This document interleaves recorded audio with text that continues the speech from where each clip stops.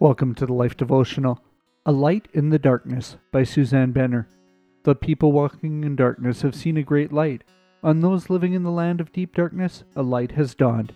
Isaiah 9:2. This time of the year where I live, the sun doesn't rise until almost 8:30 a.m. By 4:30 in the afternoon, the sun sets and darkness falls. Yet a darkness greater than the lack of sunlight holds this world hostage. Tales of violence and injustice fill the evening news. Deceit and malice creep into relationships. The blackness of sin lurks in every human heart. So when Isaiah spoke the prophecy, hundreds of years before the birth of Jesus, his words provided a spark of hope. A Redeemer would buy back his people.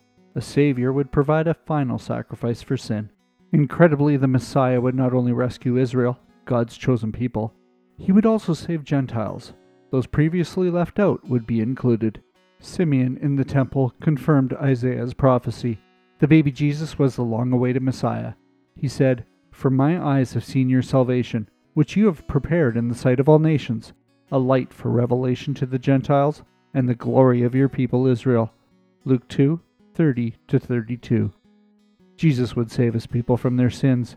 He invites all people, male or female, Jew or Gentile, slave or free, to repent of their sins, believe in him, and receive salvation.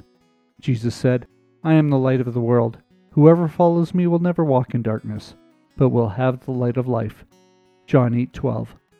No one has to live in darkness anymore. A prayer for today. Jesus, shine your light into my darkness. You know the evil inside me and around me. Forgive me and rescue me. Thank you for the hope you bring. Amen. Go deeper. Think about light and darkness. Consider how light reveals, dispels darkness, cheers you, warms you, and allows you to see. Ask the Holy Spirit to show you what Jesus' light shining into your darkness means. Read further. Does the Christmas story still matter today? If anyone asks you that, shine a light on their darkness by telling them why it does. With the help of the facts in the article The Christmas Story, Does It Still Matter? By Rusty Wright on thelife.com. We'd love to pray for you this Christmas season.